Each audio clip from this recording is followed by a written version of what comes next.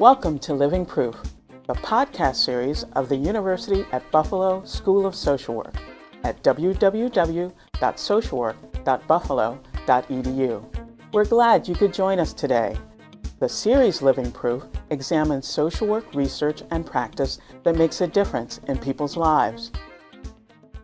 I'm your host, Adjoa Robinson, and I'd like to take a moment to address you, our regular listeners. We know you have enjoyed our podcasts, as evidenced by the more than 200,000 downloads to date.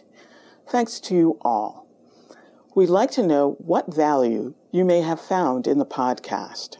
We'd like to hear from all of you, practitioners, researchers, students, but especially our listeners who are social work educators. How are you using the podcast in your classrooms? Just go to our website at www.socialwork.buffalo.edu/podcast and click on the Contact Us tab. Again, thanks for listening, and we look forward to hearing from you. Did you know that Niagara Falls is less than 30 minutes away from downtown Buffalo? Hi, from the University at Buffalo School of Social Work, I'm Peter Sabota. In this first of a two-part podcast, Dr. Shelly Wiechelt and Dr. Shdaimah bring together their areas of expertise to discuss their research into prostitution in the lives of women, including the role of trauma, substance abuse, and current policy related to this population. Drs. Wiechelt and Shdaimah discuss how their work began, attempting to make a specialized prostitution diversion program in Baltimore County, Maryland, more beneficial to the women who are actually using the program. They begin by defining prostitution in the context of their work and contrasting it with terms such as sex work that are commonly used to describe this activity. Drs. Wiechelt and Shdaimah describe what initially drew them to this work and how their desire to bring about the participant women's voices into the conversation about this diversion program inspired their work together. In this first part of their podcast, our guests describe how important it was for them to debunk popular myths surrounding prostitution and promote women's understanding about how trauma and substance abuse relate to prostitution activity. UB welcomes back our friend Dr. Shelly Wiechelt. She is assistant professor at the University of Maryland, Baltimore County School of Social Work. Her research interests include the interplay of shame, trauma, and substance abuse among women and Native Americans, and she's especially interested in developing collaborations between researchers and practitioners. Dr. Wiechelt has extensive clinical experience. Dr. Shdaimah is assistant professor and academic coordinator for the MSW-JD dual degree program at University of Maryland School of Social Work. Her research interests include professional roles in social justice, the effects of policy on low-income individuals and communities, and theory and practice models. Dr. Margaret Coombs is Regional Office Project Associate at the Office of Child and Family Services in Rochester, New York. Dr. Coombs interviewed Drs. Wiechelt and Shdaimah by telephone. I'm Margaret Coombs at the University at Buffalo, the School of Social Work. Here to talk to me today about prostitution is Dr. Shelly Wiechelt and Dr. Shdaimah. Thank you for joining me, and this is a very exciting topic, and I know you've done an extensive amount of research, and I'm very impressed with both your backgrounds and how you've chosen to do this study together. It seems like you're a fabulous team with your experiences. Would you mind taking a moment and introduce yourself? My name's Shelly Wiechelt. I'm on the faculty at the University of Maryland, Baltimore County, and have done research regarding substance use and trauma in a variety of populations, and this current study is focused on prostitution. And I'm Shdaimah. I am on the faculty of the University of Maryland School of Social Work in Baltimore. My background is in law and in social work, and I'm interested in how people work around laws or policies that aren't working for them. So right now I'm looking into with Shelly a prostitution policy that seems to give rise to a number of concerns, both on the part of the people who are trying to enforce it and the targets of enforcement. Great. So that legal expertise combined with child welfare policies and the substance abuse research is great for this topic and great in terms of the research, expanding on it, and how it'll affect the Department of Social Services and how policies are written in the future, hopefully. Can you give us a definition for the audience about prostitution? Sure. Prostitution is essentially exchanging sexual acts or sexual services for some kind of compensation, most typically money, but it can include drugs or other kinds of compensation such as food or housing.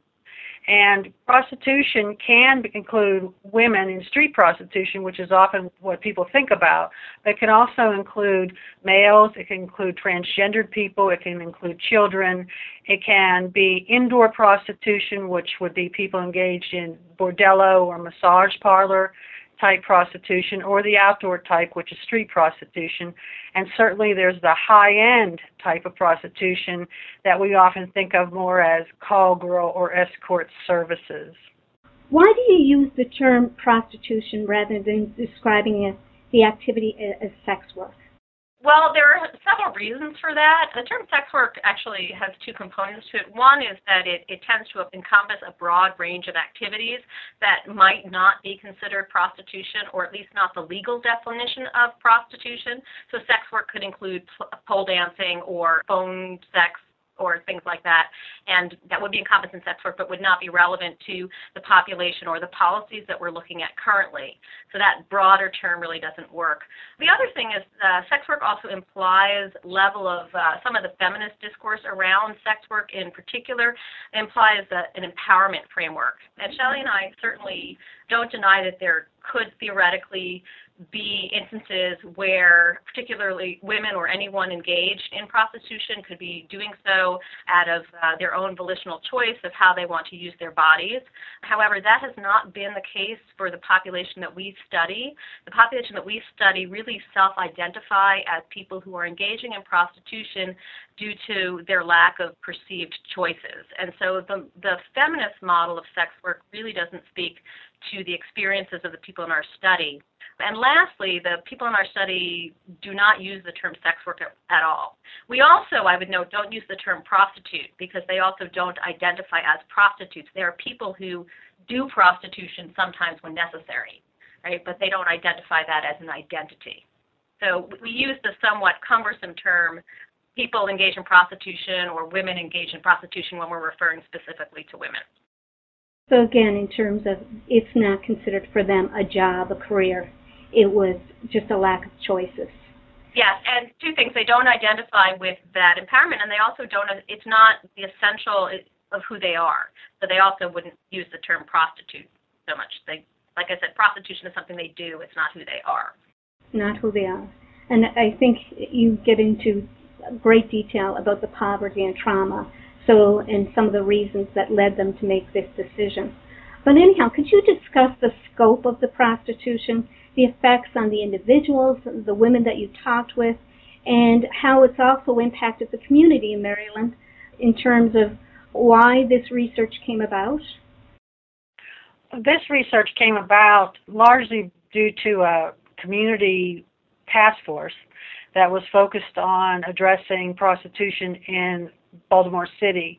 The women in Baltimore City who were engaged in prostitution are often in the streets and in the neighborhoods, and their involvement in prostitution brings an element into the community that the neighborhood folks had some concerns about, and it also results in crack vials and needles and used condoms floating in the streets, and the community members were really kind of upset about that. And so they were voicing their concerns to community leaders, but they were recognizing that the women they were seeing that were engaged in prostitution were not really criminals in their minds that needed to be prosecuted and thrown in jail, but rather people who needed some kind of help and support in order to find a way of living that didn't involve street prostitution. So there was a coalition between these community members and a number of community leaders, including the School of Social Work here and the law school and other kinds of academics and researchers trying to come together and find ways to address this issue in Baltimore City. And our research came about because we wanted to be sure that the women's voices were heard in a discussion on what kinds of support they needed, what kinds of programs they needed, and what they thought the court needed to do to help them and support them if they thought that the court should at all. So we really wanted to bring the women's voices into the discussion, which is where our particular research project emerged from. So the community, or the coalition, the community task force, understood that although the prostitution in the neighborhoods was causing some risk and safety issues, but they realized the punishment, treating these women like criminals, was not going to work. So that's what it wanted to address. Yes. And that's what you were talking about, the specialized diversion program here. Yes. Okay. So the futility, again, of punishment. It's not a deterrent, and that it's a vicious cycle. So what is the current legal response? Well, the current legal response to prostitution in the United States is largely criminalization, right? So prostitution is illegal in all of the states except for Nevada. And Nevada allows the counties to decide how it's going to treat prostitution. And rather tellingly, there's only one county in Nevada where prostitution is not illegal. That is Los Angeles, and it's regulated there. And so to a large extent, the people on the task force were not necessarily looking to change the law, right, either because they didn't think it was feasible. And I have to say I'm doing another related research project right now where we did surveys in the neighborhoods. There were 3 neighborhoods that actually had come to complain about prostitution that initiated this stakeholder group. And so in the surveys that we did in these neighborhoods, it was definitely clear that there was a significant proportion of folks who felt that people engaged in prostitution really needed help. It didn't necessarily mean that all of them thought that it shouldn't be criminalized. So some people thought it should be criminalized and agreed with that. Some people thought people just needed help, and then some people saw a combination. In other words, they didn't want it there. They wanted to express societal disapprobation for prostitution, but they wanted to include an element of assistance here. And so you have to look at the specialized prostitution diversion program as an attempt not to change the existing criminal justice response to prostitution in the sense of legalizing it. And I think that there were several reasons, and you had a wide stakeholder group, so some people probably didn't want to. Some people thought, yes, it would be better if prostitution was either decriminalized or made legal, but that is not feasible in the current political climate in the U.S. So there's a variety of opinions. And what we actually see is there are a number of prostitution diversion programs across the country, a very small number, and they're often related to problem-solving court model, which means that people are nested within the criminal justice system, but we provide a rehabilitative response. So we don't get rid of the criminal justice aspect. To some extent, the threat of coercion, the threat of punishment might drive people into treatment. And of course, there's great debate about the value of these kind of therapeutic criminal justice combinations. And I myself have looked at them and have my own critiques of them. But this is the kind of thing that ended up being developed in Baltimore City. And like Shelly said, this research grew out of our own desire that in creating this new alternative response within the criminal justice system, we wanted to know, well, what did the women who were likely to be participants in this program, what were they worried about? Were they concerned about this being a court-based rehabilitative process? What did they hope to find from this? What kind of services would they want? Really just get their sense of what were their hopes or fears or concerns regarding this. So you're talking, again, the stakeholders in Baltimore and their understanding of what they saw the issue is and what they were hoping to accomplish. Can you tell me a little about the research with these women engaged in prostitution and how it came about? Can you explain a little more how you got involved with the actual women? Yeah, on the stakeholder committee, actually, at various times there were representatives of groups that work with women engaged in prostitution, and there was an attempt, one of the meetings we did actually have a woman who herself engaged in prostitution come and address the stakeholder committee. But there were not voices of actual people engaged in prostitution on a regular basis. And so it was our decision to actually, in order to get those voices, we would actually have to go out into the community. And that's one of the things that as a researcher you can do and you know how to do. Shelly and I reached out to one of the groups that had attended these stakeholder committees, a group called YANA, You Are Never Alone, and they provide drop-in for... What a great name. Yeah. Yes. Yeah. Yes, and they, at the time, things have changed since then, but at the time they had a place called Yana Place, and women could come into Yana Place on a drop-in basis, either to talk or to clean themselves or to have some food, or if they wanted some kind of services to get some help. There was also a nurse who was there once a week, and so we reached out to the executive director who had sat on the stakeholder committee and asked her if we could conduct research at Yana Place with women engaged in prostitution. So that's actually how we have access to the women in our study. Wow, that was excellent that you were able to engage them and you were able to get into a place that they're willingly coming to, right? That's voluntary, Yana. You're never alone.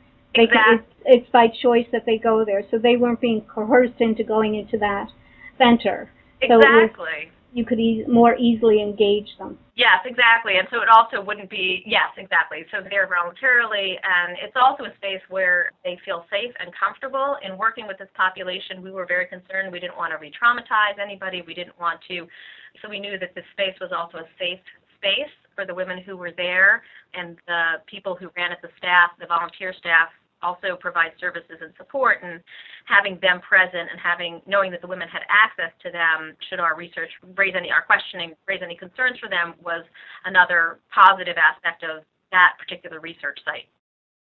Great. So it sounds like it was a safe place for them to talk, but also somehow you established some trust with the executive director and the women coming to the center. Yes, we spent some time with the executive director as well as with the other staff so that they could get to know us and we could have an understanding of what they would like for us to do in the agency and what they thought the issues and concerns were and what was the best way to approach the women. And we also met with the women in advance of our study to let them know who we were and have their input on how they felt about us being there and how they felt we should approach the other women. So we really had a lot of input from the community members themselves, people who both worked at and used the agency in order to best fit in there. And then we went to the agency regularly every week, and we just hung out and pitched in and did things in the agency. We helped people pick clothes and made coffee and ate soup together and brought in donuts and really got the women to have an opportunity to get a sense of who we were. And oftentimes the women would just approach us and say, I'd like to do your interview now, after they got to know us a while. So it was really important for them to see that we were there in a way that was not exploitive of them or not going to be harmful for them, and that we cared about who they were and what their experience was, and we really wanted to tell their story.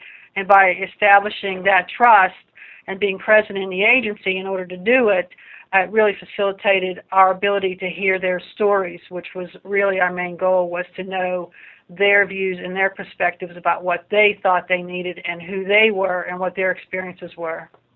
Yeah, and I'll just add something. When we were going to them initially to vet our methods, so like Shelly said, before we even started the research, we sat with a group of women who were at the agency one day on a drop-in, and we said, can we ask kind of questions? What should we do? And that was before we even submitted to the IRB, because we wanted their input on the design. So one of the questions we asked is it okay to ask about this?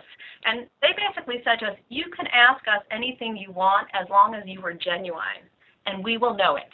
We can read you, and we know if you are approaching us with an open heart and open mind, and if you do, then we'll talk to you, and it's okay to ask anything. So that, I think, was very telling, and we took that to heart quite a bit. And it also helped us. Being at the agency wasn't just instrumental, okay, people can get to know us so they'll talk to us. It also helped us in our interpretation of the findings. If you spend a lot of time in a setting, you learn a lot more that might not come across an interview that's face-to-face, taken out of the environment a little bit. So it was very helpful in that as well.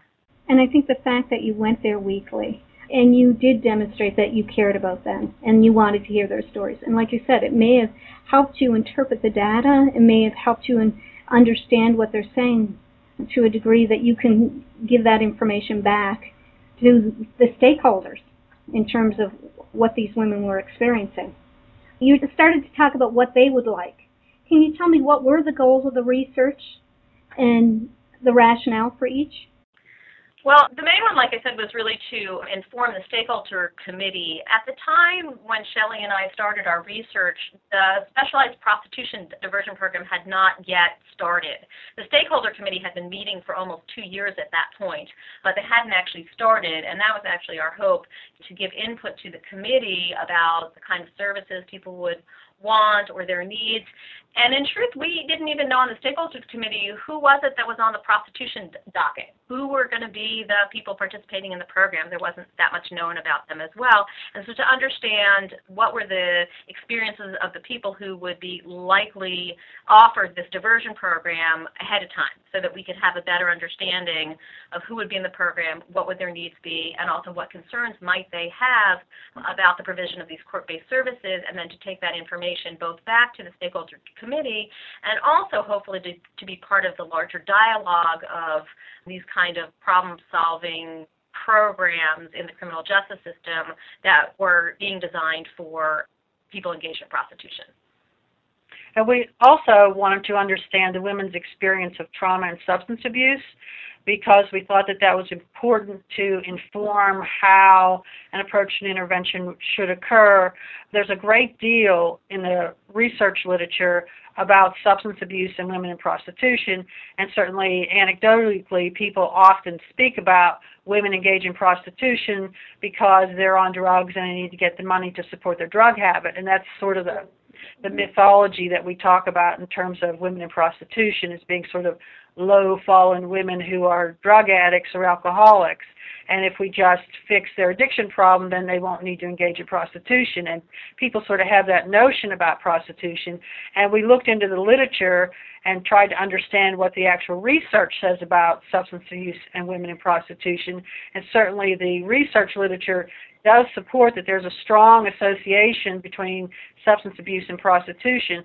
However, it's not clear exactly when the substance use begins to occur. Is it that women begin to use substances, develop an addiction, and engage in prostitution, or is it that the vagaries of prostitution push them into using substances as a means to numb and cope and manage their involvement in prostitution?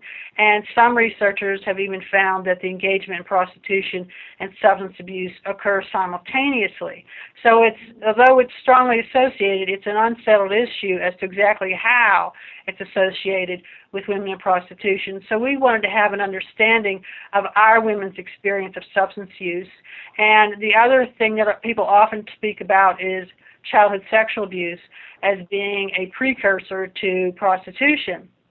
And we wanted to understand, was childhood sexual abuse a part of our women's experience?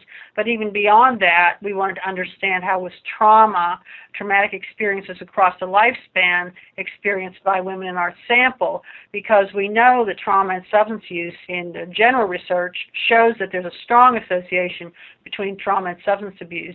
And we were thinking that there is a kind of complex relationship between prostitution, trauma, and substance abuse. And so we wanted to begin to understand that in our population. And certainly the research literature that exists supports that women in prostitution have high levels of trauma. But the notion that childhood sexual abuse leads to prostitution, some research supports that, some research doesn't. Some research says that there are mediating or moderating variables, such as woman experienced childhood sexual abuse, ran away as a teenager, and engaged in prostitution. So the mediator there is the runaway behavior. So it's much more complicated than simply saying women in prostitution used a lot of drugs and had childhood sexual abuse. So we wanted to understand how that operated with women in our community and what we needed to consider in terms of trauma and substance use in the development of any programming or court-based program on their behalf. And it's so complex, and I think it's some of those myths that are out there also, that yes, most women go into prostitution to keep their substance abuse habit or to maintain their substance abuse. But there's also some glamorizing about prostitution, like Pretty Woman or things that are in the media. But it's so complex in terms of whether or not these women have been traumatized, or most have had trauma, or whether it's related to any sexual abuse in the past.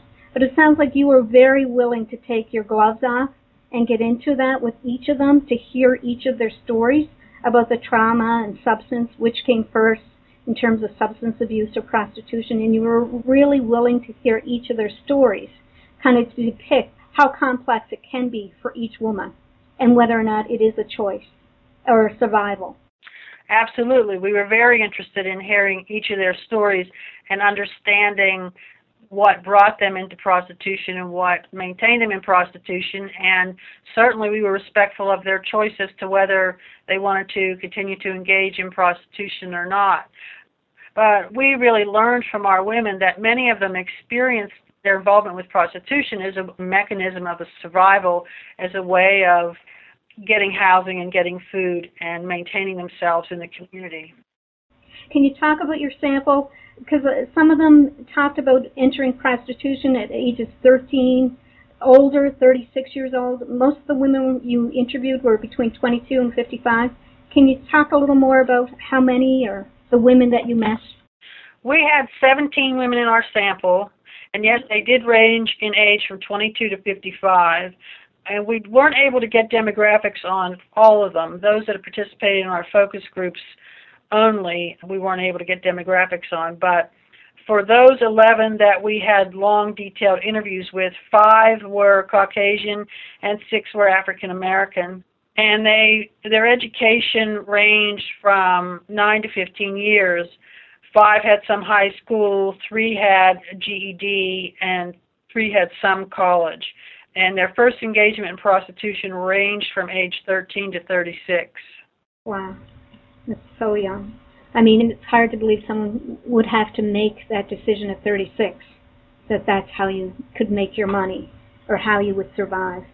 Yeah, I would say we were probably very surprised at the age range, also at the upper age range, that there are still people in their 50s who are engaging in prostitution, especially with all of the survival concerns, how difficult the dangers and the risks that are involved, with all of the concerns that they were still surviving and out there doing this. And I have also I'm doing another project looking at who's coming into the specialized prostitution diversion program, and I'm looking at another program in another northeastern city that they don't want to be identified. And I would say that the age range and the racial breakdown and the years of education I'm finding in my other sample as well. And that other sample includes a total of another about 25 women. And so it's not just our sample, that it does seem to be what we're finding, at least, again, this is street level prostitution. It seems to be fairly representative of the women who are on the docket. So those are the people who are arrested for prostitution. So it was similar in the sense that these women are of all ages? Of all ages, and that there is a range of educational backgrounds, and the racial breakdown seems to be fairly even in Baltimore and in the other city, which has similar racial demographics, about the same as well. You've been listening to Dr. Shelly Wiechelt and Dr. Corey Shdaimah discuss substance abuse and trauma in the lives of women in prostitution on Living Proof. Be sure to watch for part 2 of their podcast coming soon.